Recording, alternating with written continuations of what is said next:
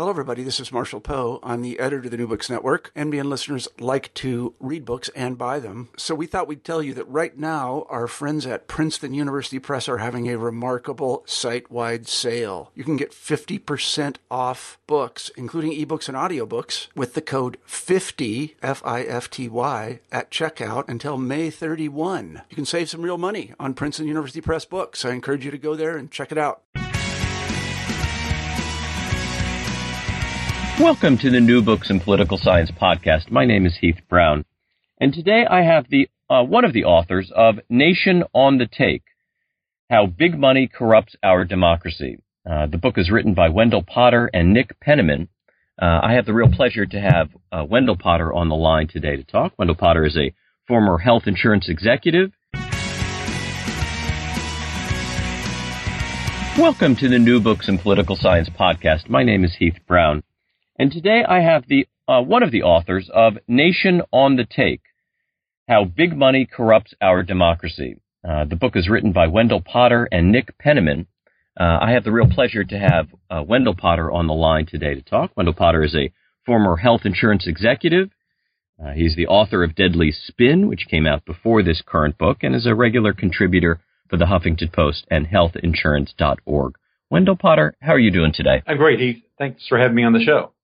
Yeah, thank you. This is a subject matter that I have spent a lot of time thinking about and have recently published a book that takes on the subject matter. And so for that reason, I'm personally interested and was just so impressed by the breadth of coverage here. It's just a really interesting read.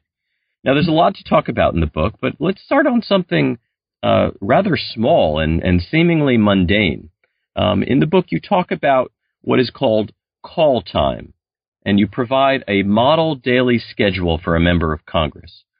Would you tell us just a little bit about what call time is and maybe what it says about how Congress is doing its work? Yeah, we were able to get our hands on a communication from the Democratic Congressional Campaign Committee, a communication that was developed to give to incoming freshman members of Congress, Democratic members of Congress, with suggestions about how they should structure their days. And rather than having an emphasis on constituent service or your committee assignments or just doing the work that I think most voters think a member of Congress does, the majority of time on a given day that is recommended for a member of Congress is that he or she spend about 50% of that time doing nothing more than dialing for dollars. And call time is just that. It is leaving the Capitol, leaving either the Capitol itself or the House office building and going to another building a block or two away, whether you're a Democrat or Republican. Both parties have big offices nearby, and they've got cubicles set up for members to go in and just be like telemarketers, start calling potential donors. And there's an assistant who will be helpful to have index cards or something like that with the name of the person on it, and that's what the member of Congress does. And not just that, but there's also what's referred to as strategic development time or something like that, and that too is developing money for re-election. So these members of Congress are constantly running for re-election. The very moment that they are elected, it begins all over again. Now, you also have this really interesting illustration of how influential money is over public policy. You ask the reader to consider a baby named Eve. Would you tell us a little bit about how baby Eve's life is shaped by lobbyists? Right, and we chose this to illustrate just how inescapable our lives are from the influence of lobbying, from cradle to grave. And we take the example of a baby who is born in a hospital, and everything about the delivery, the rules and regulations pertaining to health care are influenced in one way or another by lobbyists and campaign contributions. When she leaves the hospital with her parents, she is more often than not being taken home in an automobile that is influenced by lobbying, whether it's the mileage that is allowable or the the exhaust fumes that come out of the tailpipe. And she goes home to where her parents have, if they've bought a house, lobbying has affected the availability of mortgages, the mortgage rate. Everything that Eve touches or that affects her in her daily life is in one way or another influenced by big money and politics. We don't stop to think about it, but it is ever present, and we just simply can't escape what we refer to as the system that has been created by big money, and as we've certainly been hearing by at least two of the very big, most famous presidential candidates, both Bernie Sanders and Donald Trump, talk about how the system is rigged, and they both are right. The system really is rigged against average folks. Now, as I mentioned at the start of the podcast, you have a background in health insurance. I wonder if you can talk just a little bit about how these issues play out in that sector. Is money as significant a player in the making of health policy as it is in other policy areas? It absolutely is, and in fact, probably more so, because two of the biggest industries, or the industries that spend the most in lobbying, are the pharmaceutical industry and the health insurance industry. The money that they spend is just enormous. They spend billions of dollars over the course of a few years to influence public policy. And in fact, it's one of the reasons why I wrote this book in particular. My first book was called Deadly Spin, and it was a look at how health insurers are able to influence public opinion and consequently public policy. And that was kind of the work that I was involved in when I was in the industry as head of corporate communications for one of the largest insurance companies.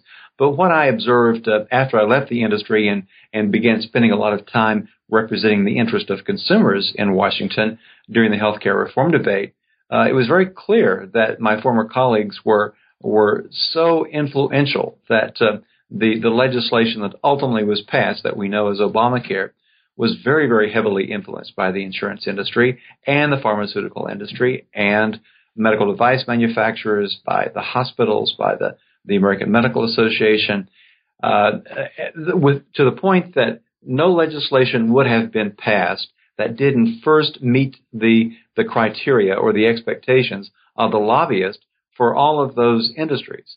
It does some good. I always say that the Affordable Care Act, I think, was worth passing and does some good, but it has been exceedingly lucrative or beneficial to the special interests. They've profited under the law. In fact, the two companies that I worked for over the course of 20 years, Cigna and Humana, the share price for those two companies has increased more than 1,000% since the beginning of the Obama administration. So with all of the need for members of Congress to raise money and all of the money being spent by lobbyists, we must ask this sort of basic question. Has the country become an oligarchy? Is this the argument that you guys are making in the book?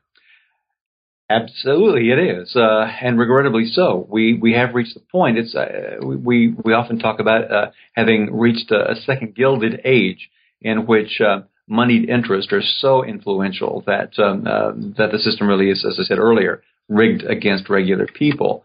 And we've reached the point that a few billionaires or their families are able to contribute enormous sums of money to influence elections. So we're not talking about just lobbying. We're talking about elections as well too. Money is used in so many different ways, and so much more of it than we have seen in the past. I was a reporter in Washington in the 70s, and when I go back to Washington now, it's the buildings are the same, but so much has changed inside those buildings. The number of lobbyists, the amount of money that they have at their disposal to influence legislation. And it's not just legislation either. It influences the regulatory part of government also, and also not just in Washington. It's pervasive at the state and municipal levels as well, too. Now, one might assume that your your take on this is a deeply hopeless one. But in the book, it seems clear that the two of you are somewhat hopeful about the potential to address some of these issues. So is this a problem that is simply too large and insurmountable to be addressed?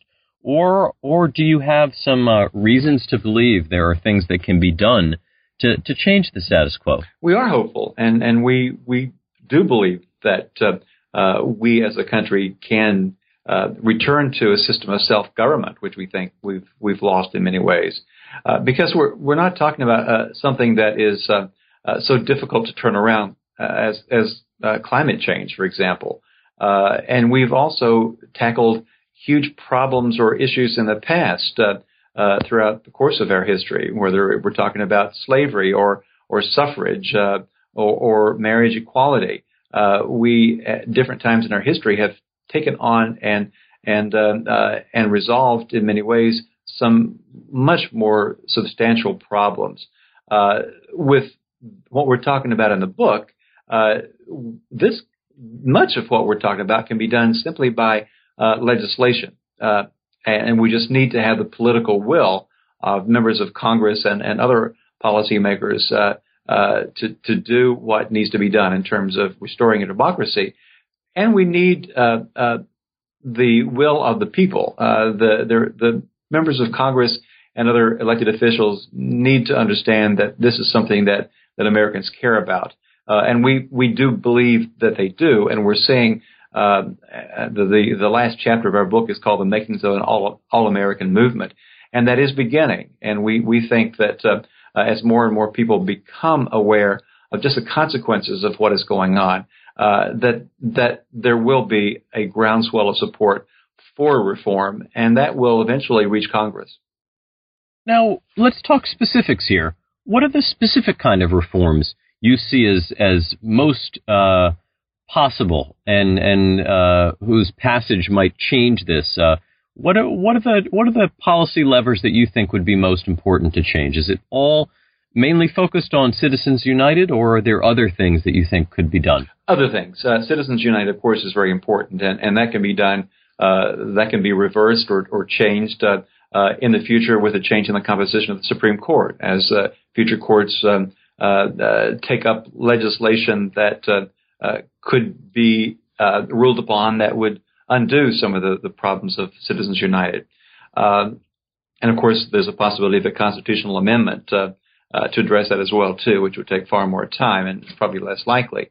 But there are other fixes that we believe would resolve about 75% of the problem, other than the Supreme Court needing to act. Transparency is an area that we feel is very important. By that we mean we think that Americans should know who is making donations in any way in real time. As it is now, in many cases, we don't know who is contributing to a campaign or a political action committee until after an election's been held. There's no reason why we can't have instantaneous disclosure of who is contributing. We think that we should do something about the revolving door that is notorious, particularly in Washington. And now about 50% of members of Congress, when they leave office, go to K Street in Washington, the street known as the place where lobbyists, most of the offices of lobbyists are. And they go there and they make substantially more money than they did when they were members of Congress. We think that there should be a much longer period of time before a member of Congress and a staff member can become a lobbyist. And that would slow, if not end, the revolving door. We think that we need to have lobbying changes pertaining to how lobbyists do their work and the ability of lobbyists to make campaign contributions. And we point to South Carolina as an example. A few years ago in South Carolina, obviously a very conservative state, they passed legislation that makes it illegal for a lobbyist to make a campaign donation to members of the legislature. We think that works and it's been upheld by the courts. Both parties in South Carolina support that. And we think that should be the law of the land throughout the country at the state and federal level. So there are a lot of things that can be done, and in many cases already is being done in one place or another. Another is matching campaign contributions, as in New York City. If you are a resident of New York City, you make a donation to a candidate at the municipal level. There's a public fund that can match your contribution up to 6 times of what you've contributed.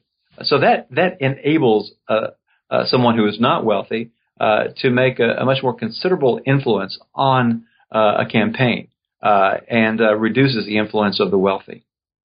Now, would you talk just a little bit more about the movement behind some of these different suggestions? I think people would be surprised at how varied the groups are and how bipartisan or nonpartisan the groups that are pushing for some of these reforms are. Would you talk about that dimension of the book? I believe it's the final chapter. Yeah, we absolutely are seeing that this is very much a bipartisan effort, and there's just as much concern about this on the right as there is on the left. And we're seeing groups of Tea Party members or the people who would support members of the so-called Freedom Caucus in Washington supportive of this, as well as on the right. And in the middle, too, is an organization called Represent Us that works around the country with people on all ends of the ideological spectrum, as well as people in the middle, as it did in Tallahassee, Florida, when Represent Us was involved down there working with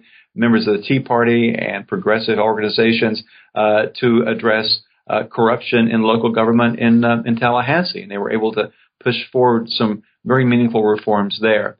Some of the most vocal proponents, in fact, of reform are conservatives. One individual is a gentleman by the name of John Pudner, who lives in Alabama, but who was very influential as a consultant in unseating Eric Cantor when he was running for re-election in Virginia, and he was able to get to defeat him at the primary level. And part of the reason that campaign was so successful against Cantor was they were able to portray Cantor as someone who is so closely tied to special interest.